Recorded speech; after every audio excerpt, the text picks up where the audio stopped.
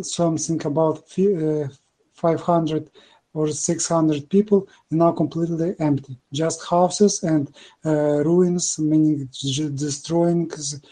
So it's people just left the territory. So this was like every morning. I hearing this every morning because in this marathon, when I in the kitchen, it's constantly like this reporting for all the areas. It's very, very helpful for me to hear it because it's like people reporting who are really close and really in this like area, and they're reporting that people are just living and this is just dead space. Someday it was people who just lived and flourished, and now it's just empty places. So thank you. Ghost town. Thank you, Slava-Kadini. Peter. Yeah, I had a question for Special Cat. You mentioned that your people in Kherson are considering evacuating, and I wonder what would that entail? How would they practically go about getting out of there? Do they have to, is there any operation that they would contact that would help them get out, or are they on their own in terms of figuring out the logistics and how to, get across any checkpoints? Do they have to bribe people? What's the level of danger and so on? So, like the most common way which are people now evacuating from Kherson is through Vasilitka Point, and there are a lot of like private people like who run buses in and out from the occupied territory, and there it seems to be like there are some like free buses like run totally by volunteers, but it's and I also and my relatives now are trying to seek info how to get on these free buses, but I don't know. At least we having troubles to find how to evacuate from Kherson like for free, like without paying for price for crossing the block post. Also, like yesterday or 2 days ago, I was here and said that we've paid the price of 10,000 hryvnias for evacuation from Kherson through Vasilitka to Zaporozhye Oblast for one person. Right now, like I already got the new information from my relatives who are willing to evacuate. Now tickets are costing, they found ones for 6,500 hryvnias for one person. So it seems like the price is a little bit dropping, and they're a little bit more suitable for people. So that's about $200-ish for anybody wondering.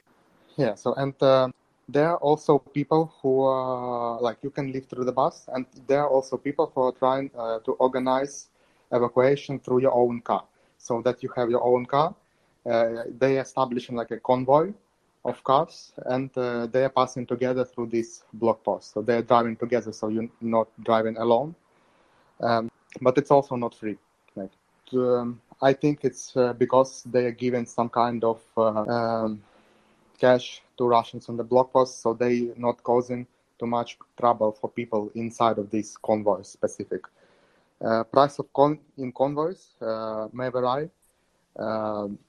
From my relatives, they find out that now place in the convoy costs about $550. And they in these convoys they are taking not hryvnias but dollars. Like that's what they've told to me. But it's also like there are still a lot of troubles to evacuate the people from all of the occupied territories. Like for example, these buses, they are not going into small villages.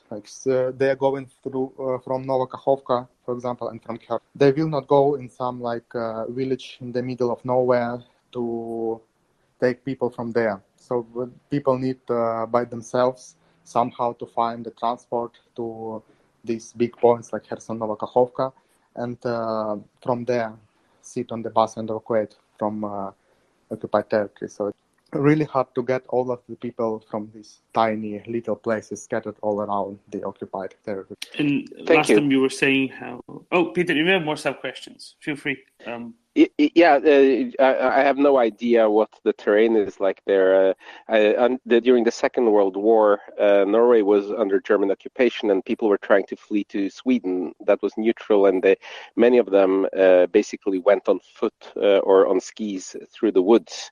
Is there any opportunity for people to sort of, without motorized transport, get out sort of between checkposts and so forth? It's completely open area. It's just steep. It's fields, like empty.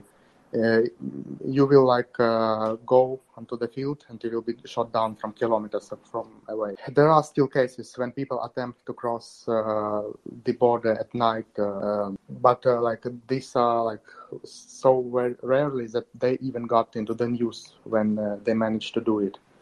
So it's not a way you need to consider when evacuating from Kherson region. It's very dangerous, and it's happened very rarely. And so yesterday, Special Cat, you were saying that there's 16,000 people apparently at Vasilivka. From 10 to 16,000 people, according to some media's local in Ukraine, and according to volunteers which are working with people in Novokakhovka. Exactly, and so Vasilivka is a kind of tiny place south from Zaporizhia, between Zaporizhia and Enerhodar, right on the Dnipro, right on the banks of the river. And, if 16,000 are there, that is a huge proportion of the, not huge proportion, that's a significant proportion of the leftover population in Kherson Oblast, right? You were saying that there's maybe 100,000 people left in the city of Kherson and the suburbs together? In the city itself, in Kherson, about 100,000 people. And 2 months ago, as I've said, it was about 120,000, 140,000. These are official data from the head of Ukrainian administrations. And the official data from also the head of Kherson administrations is that for the beginning of the summer, 500,000 people are still in the occupied Kherson region, with the pre-war population 1 million people. And I think turning back a little bit to Vasilivka, I've mentioned that the Vasilivka itself, it's the place where the last Russian bloc post is. The place where the first Ukrainian bloc post is Kamyanske, I think. It's somewhere 5 kilometers, I think, between Vasilivka and Kamyanske. So between last Russian bloc post and first Ukrainian bloc post. Is there a queue between the Russian bloc post and the Ukrainian bloc post, or after people pass the Russian one, they just drive straight through? No, all the queue is before the last Russian bloc post. No people are allowed to be in no man's land, in between time. Yeah, you just drive straight through the no man's land, right? Yeah, and the rate determining step, the slow step is the last Russian one. Okay. Yeah, the determining step is the last Russian bloc post. And this isn't the only way out, right? This is just the most popular, the most straightforward way out of Kherson, right? There are other ways, but they aren't as well described, and they probably shouldn't be as well described. How to say? There are other ways, but they are organized not for groups of people, not for buses. Just in some heavy cases, when someone extremely fast need to leave Kherson, there are some people who are dealing with it. I don't know how. Maybe they're giving some extreme cash to Russians to allow them to pass through these places. But there are other cases when people are leaving not through Vasilivka. But if you are just a regular person with regular needs in Kherson Oblast, the only way for you is either through Vasilivka or through Crimea to leave to the free land from the occupied territory. And also these ways, these other ways, they could be extremely dangerous. When why people are taking these extreme roads, there are several reasons.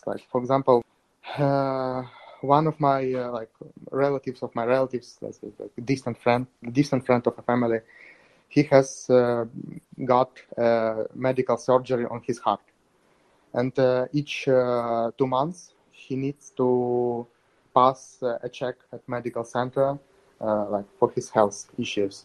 And there was a time when everything was blocked in Kherson Oblast, and there were no way out through Vasilivka was blocked, and the only way was either through Crimea, just wait for the opportunity to leave. But they found a man, I think he was a volunteer who has passed through this front line to get some medical supplies or some other sort of things to the occupied territory of Kherson. And they've paid a lot. They've paid some, I don't know the exact number, but it's more than $1,000 for him to be evacuated. I don't know where exactly, but somewhere on this area between Kherson and Nikolaev. They've managed to sneak him out from Kherson when every checkpoint was closed for leaving. So on these checkpoints, what are the Russians checking?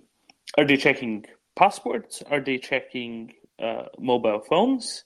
Are they also checking, in some cases, especially in the east of Ukraine, there was a lot of saying that, especially men were checked for tattoos as well. What in your experience, at least, what have you observed? In my experience, it was not already so bad. For example, we were not checked for tattoos. Were not so sort of things. We were only invited out of the bus, checked our passports and mobile phone. And also I want to mention it's not Russians are stupid. I think that they do not understand that people are deleting all this pro-Ukrainian stuff from their phones. For example, one of Russians has said when we got out of the bus, something like this. So what? Are you ready for your exam? Have you deleted everything? I will check it now. And when they check passports, do they compare them to some sort of a list, or did they compare them to some sort of an electronic record, or did they just look at the passport, look at the person, and give the passport back most of the time? No, just some of them were made a line, people passport, person passport, they comparing not to the list to anything. And at the other checkpoints, they've asked just to provide all the passports from people inside the bus to this man on the checkpoint. He has looked everything, give away the passports back to the boss and passed further the people. But they do not have, at least I have not seen these sort of lists or some stuff that they're comparing to. I see. Right. Fair enough. I'm guessing on the bus that you were on, they weren't asking for bribes, but I'm guessing especially for people traveling in cars, that can happen more often, right? We have a lot of discussion that, and with bus drivers, some from people that it's more likely that you will escape without any situations through the bus and not on your car, or at least that it's more safer to be part of these convoys or these parts of people inside the bus. At least for now, I have not heard the situation when people were taken out from the bus and were not able to pass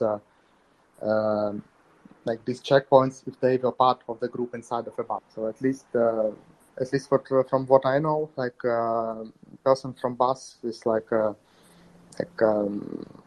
able to cross these checkpoints without any particular cases. So I consider it to be one of the safest methods to leave. And from talking to any of the volunteers, the volunteers that are crossing the border back and forth repeatedly, how are they? How should I say? How did they get to cross the border so many times? Do they not get particularly harassed by the Russians, or are the Russians not kind of annoyed with these people taking civilians out of occupied territory? They are not talking about it. I know that it's somehow cooperated by the Ukrainian military. They one of these persons from info I get from my relatives who are works in the Chernobyl administration, these volunteers are somehow cooperated through the Ukrainian militaries, and there are times when they are allowed to do it. Right, I see. And I mean, I understand what the Ukrainian military is okay with it. I'm just wondering how the Russian occupation authorities are, okay with these people just going back and forth, and because I don't know, it seems a little bit like in some parts of Ukraine, Russians were very intent on keeping all of the civilian population put, and then kind of processing the civilian population through their own concentration camps only. As opposed to in Kherson and Zaporozhye, it seems that it's a little bit more, I don't know, that they care more about holding the land and not holding the people, like they wanted to hold the people in, say, Mariupol, for example. Yeah, I really do not know how they passed. It's also the question which you've asked. Are not they watching for the volunteers or what? But I think it's already questions that will be answered only by volunteers who've made it after the war, or by their comments. So I just really do not know and don't want to speculate on this team. Yeah, I get it. I'm just admiring the resolve and the will and the dedication of the volunteers who are putting themselves in harm's way repeatedly. That's really what I'm kind of getting at. I'm just amazed by them. So while you were still in Kherson Special Cat, you said that you were not leaving the apartment ever, never going anywhere, only ever going to the supermarket of 150 meters away or something like that, right? Yeah, right. So we've spent most of the time in the house. It was at least we've had an area and it was not a flat apartment. It was a proper house, and we at least were able to go onto the street. But as we were not in center of Kherson, we were on the outskirts in the village of Antonovka, and there were actually no places where you can go there. And we went only to the local supermarket, and that's basically it. For the time from the beginning of the April to the 9th of June, when I've left, we've just joined in this house and have not lived anywhere else. Some relatives which I believe I've said they have business, and they have traveled a little bit through the Kherson vicinity of Kherson and to the other small local villages. But most of us, everyone else of us who was in this house, we have not lived anywhere else. Thank you, Special Cat. And this is mostly to avoid sort of Russian harassment, right, and unnecessary interactions. Yeah, that's also to avoid unnecessary interactions and checks on these checkpoints. It's not a very pleasant experience, and even if you know that most people passing these checkpoints, that's it's better to avoid it. And it's just not a pleasant experience to pass through this checkpoint. Yeah, it must be a very frustrating existence on top of the danger that you're constantly experiencing. Slava Ukraini, you had your hand up earlier for a second, but then I wasn't sure if you still wanted to say something. Yes, Aaron. So now on this topic about this volunteers, evacuation of the Ukrainians from the occupied territories, for me it's also mystery how it works, because I understand that it was a similar similar way like it was from 2014, when there is if you want, you can go through these checks, but military checks, block post check back and forth. This is why how people on the occupied territories with the bank credit card can go to Ukrainian side to take money, and this money goes back to occupied territory. Somehow it worked. I think it maybe see this same way, but what I'm hearing is a lot of information is released, meaning how it works no one knows, only volunteers and maybe people who really goes the back and forth, because for me I totally don't know how it works, but somehow what today said about how this future rescuing people from Kherson, like a Ukrainian side, organized somehow these buses for the people who want to leave this territory. So they somehow Ukrainian forces organizing this. So somehow it works. Thank you. Thanks, Lavogrini. We're trying to get a new speaker up. Is having a little bit of technical difficulty. We've been having lots of technical difficulties the last few days. It's it gets quite annoying sometimes, but let's see how it goes. Mikhail, finally got you up. Go ahead. Hey, to me this all sounds like it's very nice that there are people that are helping other fellow Ukrainians to escape the cities.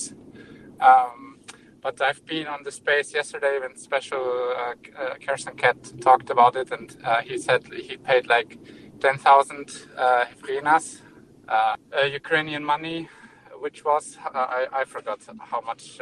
About €300, $300 roughly. So it's also a business. I'm not 100% sure, but it sounds to me like it's a business for both ends, right? For the checkpoint and for the driver, probably.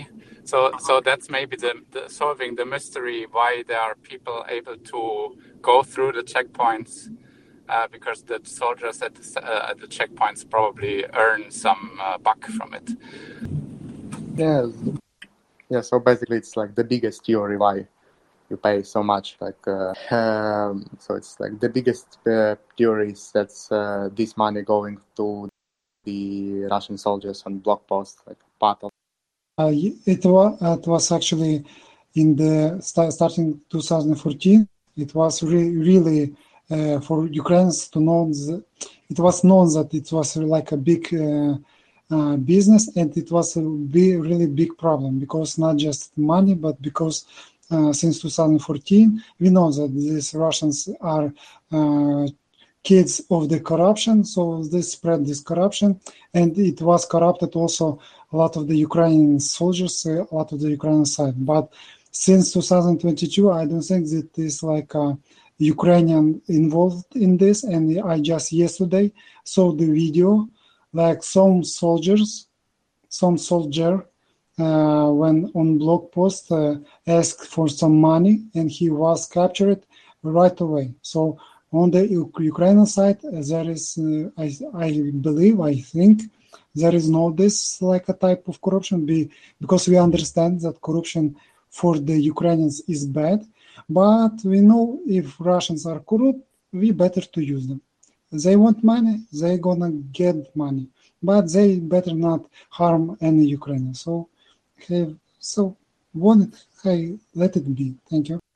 Yeah, I mean, there's a lot of reports, right, of let's say random violence being directed at people at checkpoints as well, and I'm guessing that's mostly present in areas that where more fighting has previously occurred. I would guess, whereas Kherson was taken relatively quickly, and there seems to be less of that random violence directed at people at checkpoints in Kherson.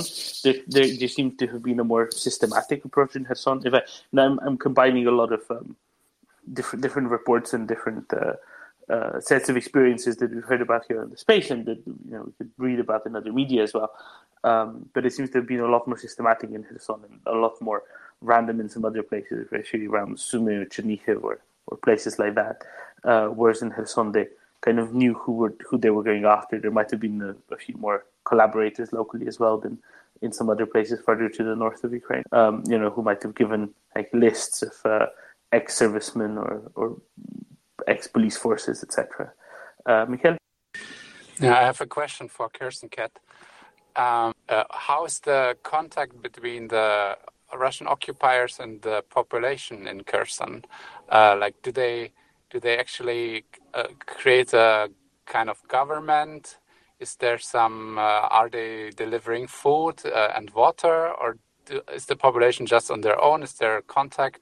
Do they register somehow people that are still there?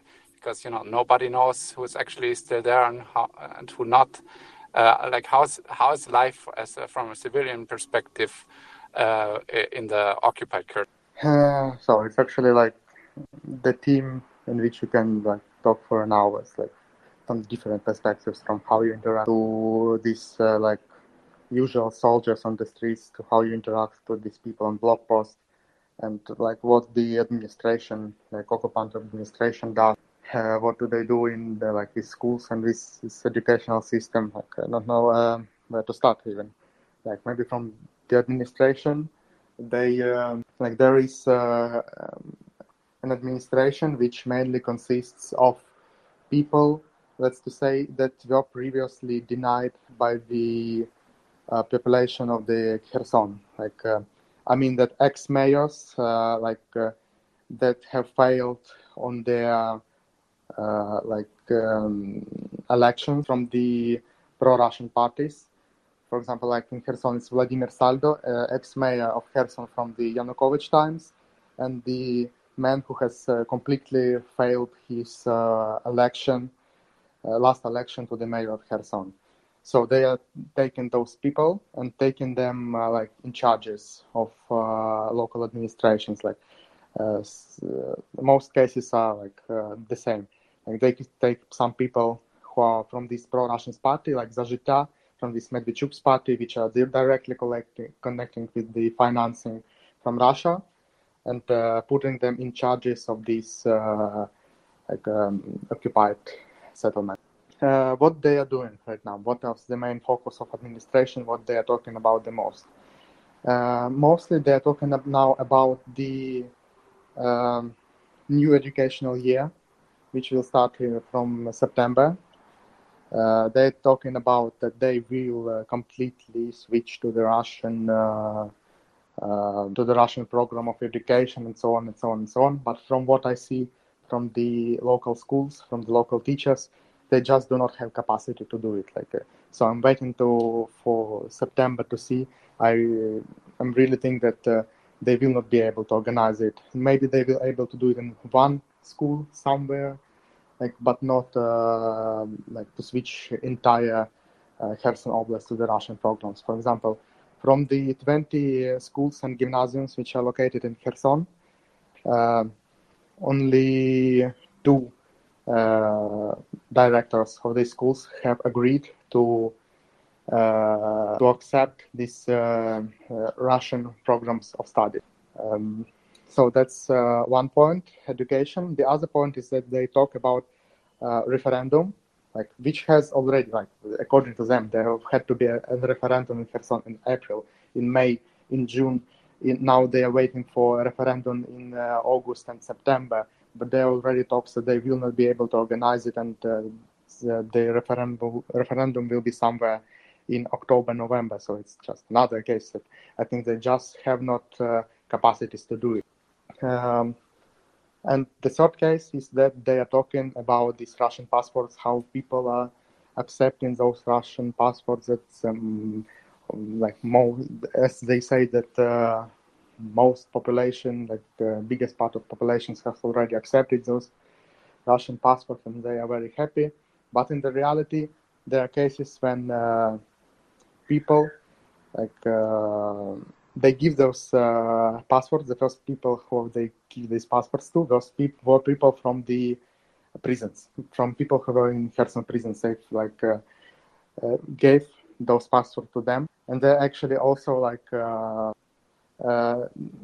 even to the official statistics, which Russians are giving from the Kherson, that there are just 200 people a day who are willing to accept their passport. It's a lot. It's at first it's official Russian statistics. So you already have a point, not to trust to these numbers. But even with these numbers, 200 people from the occupied territories take Russian passports every day.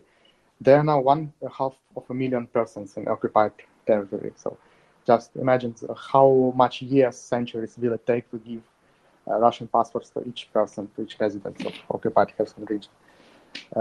So I think that's all from the administration point of view, what they are doing. From the block checkpoints, which are in the city, they stop cars from time to time. It's not like there's the same procedure to pass checkpoints every day.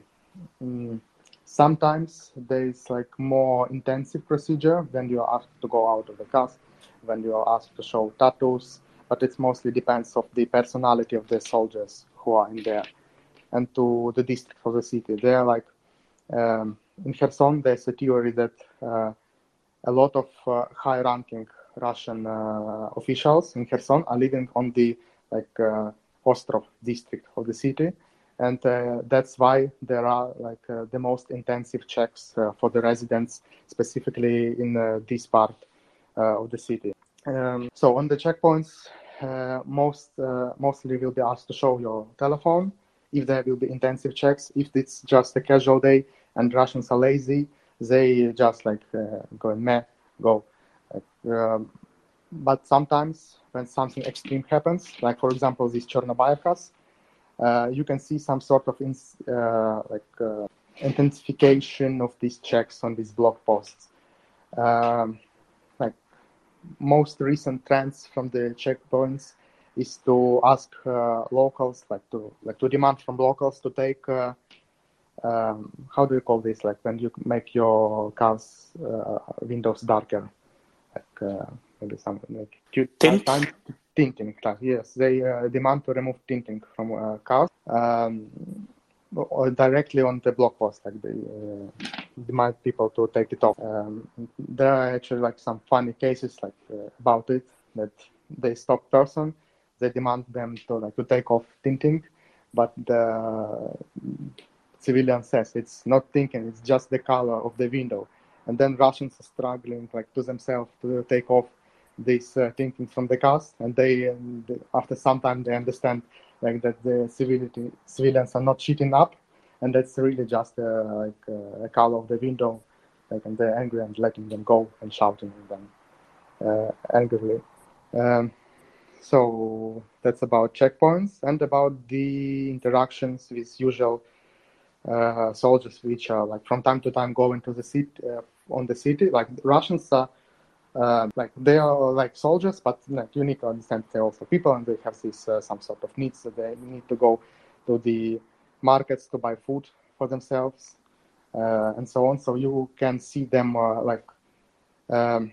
one place where you can see Russian soldiers not on their duty, in their free time, more or less, is the central market in Kherson and the Dniprovsky market in Kherson, where they are buying food and maybe other stuff from the civilian.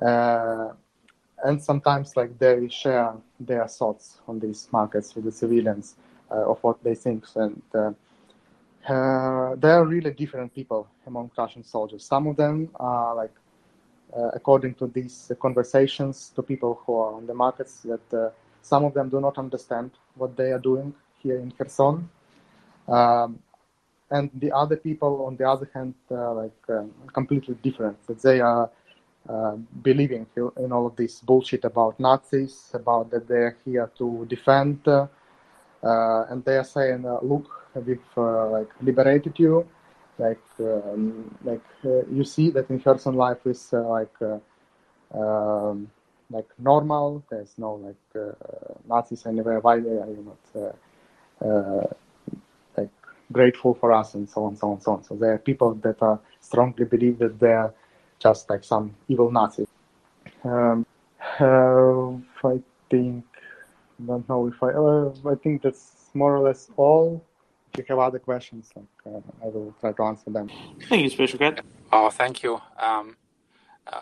One last question, maybe. Do you have to be generally afraid? Are the soldiers showing aggression against the population, or are they trying to be, in air quotes, nice? And do you have to be afraid of your life if you pass a checkpoint and say you look bad to them? Do you worry that they might kill you or drag you into a prison or something? So when you have to worry when you pass checkpoints, first, if you have any tattoos, for some reason, Russians on checkpoints think that if you have some kind of tattoos, that means that you are maybe the high chance that you're connecting to a Nazi. Even if those are not related to some Ukrainian symbolics and so on, so on. Also, it's it's more dangerous for males. In Kherson, they I think it's connected because they are thinking that most danger comes from male population which left in Kherson. If you need to worry about your life, I don't know how to answer these questions because it's random violence. You never know when someone will happen to you. For example, I've posted yesterday or a couple of days ago that some civilian cars were shot at on Tavrichesk district, and a person was killed inside of a car. So it's not that it happens every now and then. It's not something which happens every day in Kherson that someone is shot at the middle of the city every day, but it happens from time to time. So just random. And that's probably the one thing that really has to be stressed, right? It's random violence. It's systematically random violence. And that's why Special Cat was saying earlier, for 3 months, he was basically stuck in an apartment and didn't go more than a few blocks out, because the fewer interactions, the better. The lower the chance that you get hit by some of this random violence. Slava Ukraini, we want to complete this, and then we'll go on to CJ. Slava Ukraini. Героям слава. Yes, I have a question for the Special Kherson Cat about the people who still believes in this liberation. So I don't know how many of these people who now, I think, are happy that they was liberated, but how they gonna feel when they gonna be liberated by the Ukrainians back? So for me, it's just interesting that people still somehow lives in this denial that there is no good from this Russian occupation. And for me, it's did you have any maybe conversation, maybe do you have this with some people who strongly believe that it is really liberation from the Russian soldiers, Russians? Maybe can you somehow give this maybe feeling how strong they believe in this liberation? Did they become more happy in this situation? Thank you. I do not have particular people in my circle of people who I know and talk about with, which are supporting this Russian occupation ship. But I think the most there is actually only one case in my from my sources, from my relatives, where they are supporting still Russian occupations. It's that unfortunately one of my relatives has become a collaborant with occupiers, and it's really in his personality. We was not surprised that exactly this person from our which we know has turned out to cooperate with collaborants. He was a policeman for all his life, and he has worked in this Henicheks district. There is one checkpoint which is in local area, very famous for its bribes to the policemen, and he has worked there, and bribes were always a big amount of his personal income.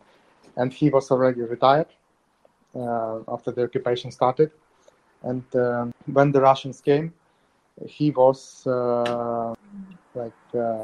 accepted to the job somewhere in Henichsk police department, and he works with something connected with networking with somewhere in network department in Henichsk police, somewhere there, and they were happy. His family was happy that, and they were celebrating in this village where they live about this acceptance for this high rank job from the occupation regime. And it's mostly all what you see. Most of people which are waiting for this occupant, collaborate with them, they're doing it not for some ethical reasons, but like strongly connected to these financial gains and personal egoistics things. They are completely, and like my relatives, like you may ask, what about Bucha? Were not they surprised by Bucha and so on? They just don't care. They see like the gain for them, and they do it. And they're also like the part of the population in the village where my grandmother lives, which are like in-betweeners. I think it's characterized them. It's like if you are pro-Ukrainian, they will talk with you about Ukraine, like how good is Ukraine and so on. But if you are pro-Russian, they will talk with you like, yeah, Russia good, like so on. So I think if your question is like, what will they do when they will be liberated? I think they just will switch sides again. Nothing like important. They just do not have their personal opinion, and they just like keeping afloat of what's going on around them. So thank you. So it's like just for some people, just a way of life. They live in corruption. They just they do not know any other way. They like it to take bribes, like this, be in power. So it's all matches. So thank you. And about the Bucha, I just wanted to say exactly. Just don't care. But it's not like real Ukrainians.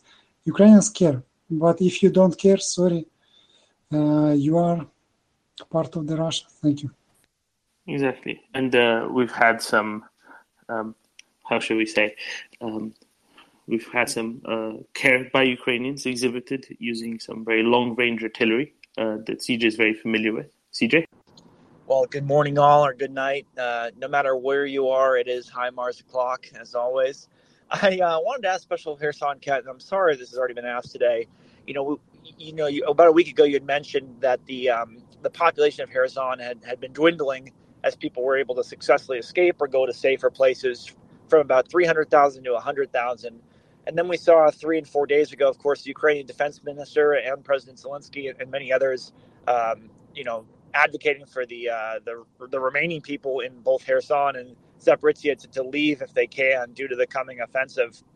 And I mean, we saw last night in Ukraine just, why that is, because even if Gimlers are a high precision weapon that can, hit something with pinpoint accuracy, they can't control where all the Russian ammunition is stored or how it's stored and how it's going to impact people. I mean, there are some shells that landed 4.5-5 kilometers away, right? So it's definitely best if all Ukrainians can get out. I guess my question for Kherson Cat is kind of again, just speaking very generally, are people able to get out of those 100,000? Because my thought is, if they were able to get out, they would have done it sooner. I know, how dangerous it is, not only for the Russian filtration camps, but also, just going towards the front line. So I wonder, is there any ability for people to even leave at this point?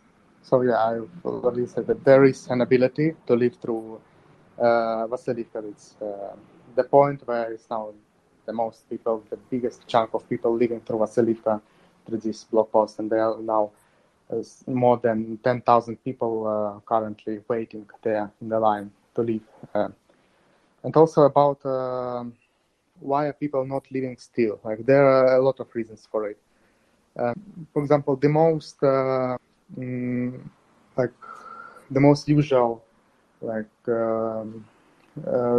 things of persons who are not leaving is I do not have where to go there. My home is here, and I do not have any place to go beside. I just live here, and I do not have anything else there. Everything I have is here. I cannot leave from here. So even if they know about these evacuations passes, there are a lot of people who are still feeling connected to their homes, and they just do not want to leave for this. Other people are still walking in this very for example, there are a lot of people who are working in medicines. There are people who run businesses that they cannot just leave the occupied territory. There are cases, for example, when Russians say to people, if you leave, we will take your business. And also, I said that that's fearing that they will take your business away and destroy it. is something which still holds some of my relatives in Kherson up to this day, even if they want to leave. But they have like built all their life. They have building this businesses and gaining assets in Kherson area, and they cannot just leave it there. Also, like it's like about the business which is connected with farmers. Like a lot of people have cows, chickens,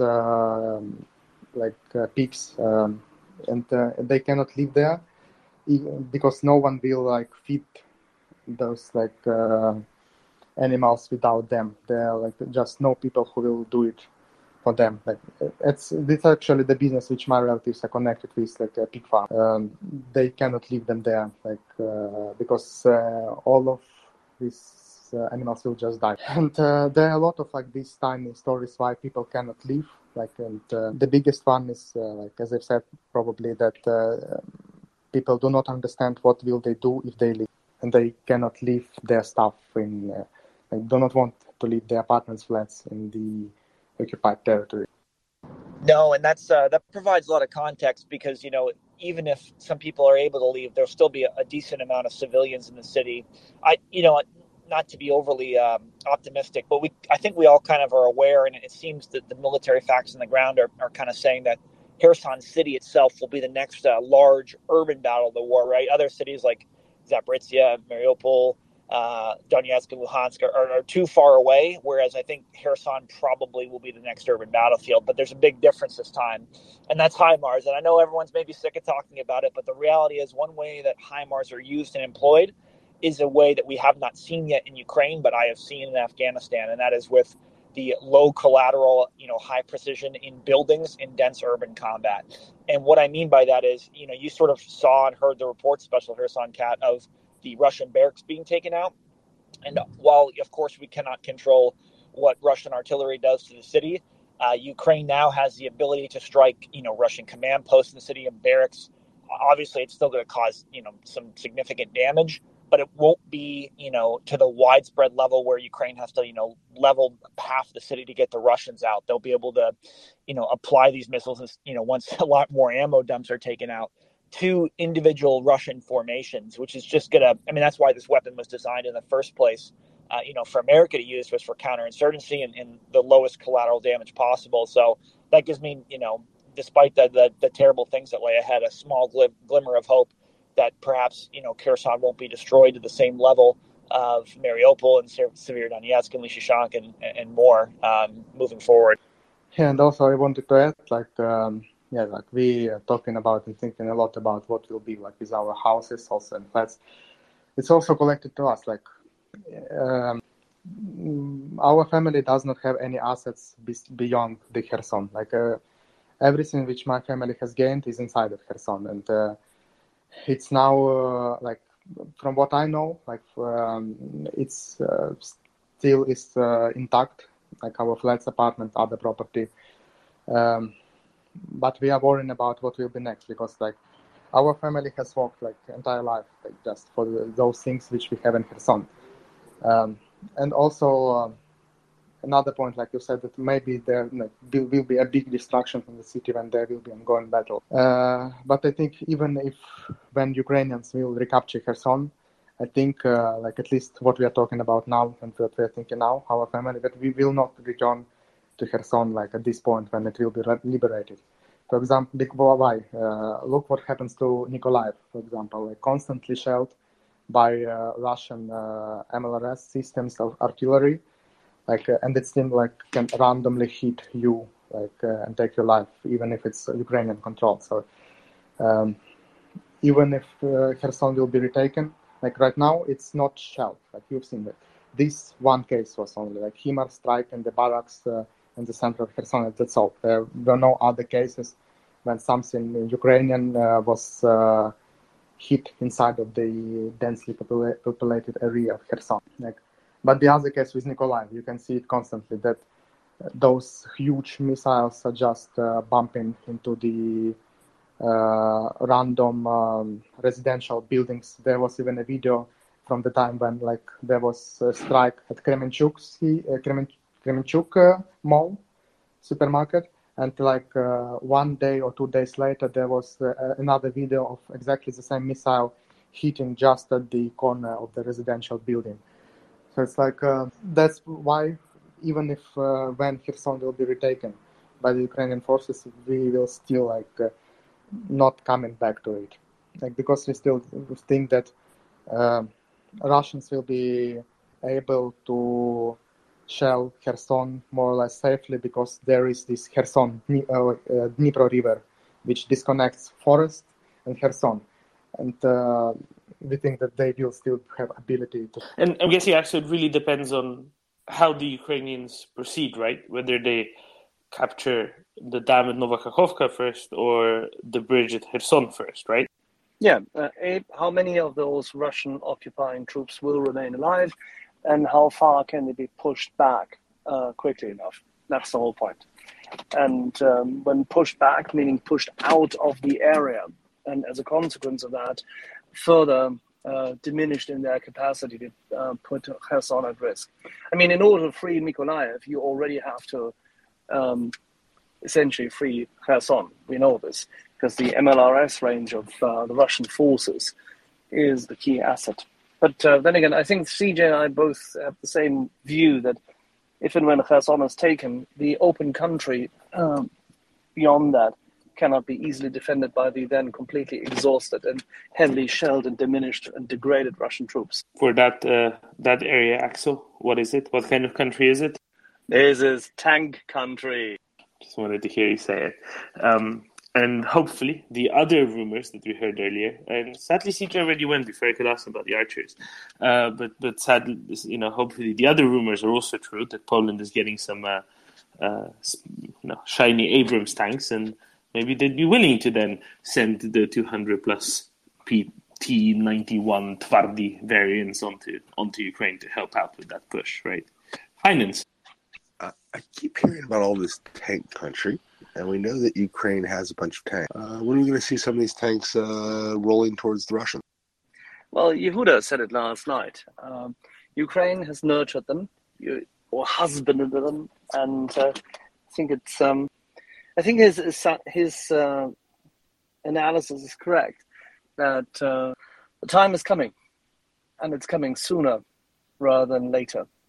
And the Ukrainians will use the momentum of what CJ just quoted yet again, the happiness through HIMARS moment.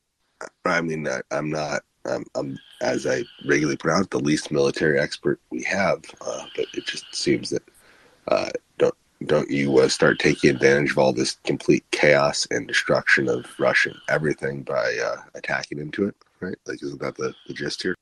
Oh, absolutely. But then again, that is what President Zelensky and also the Ukrainian General Staff have said so.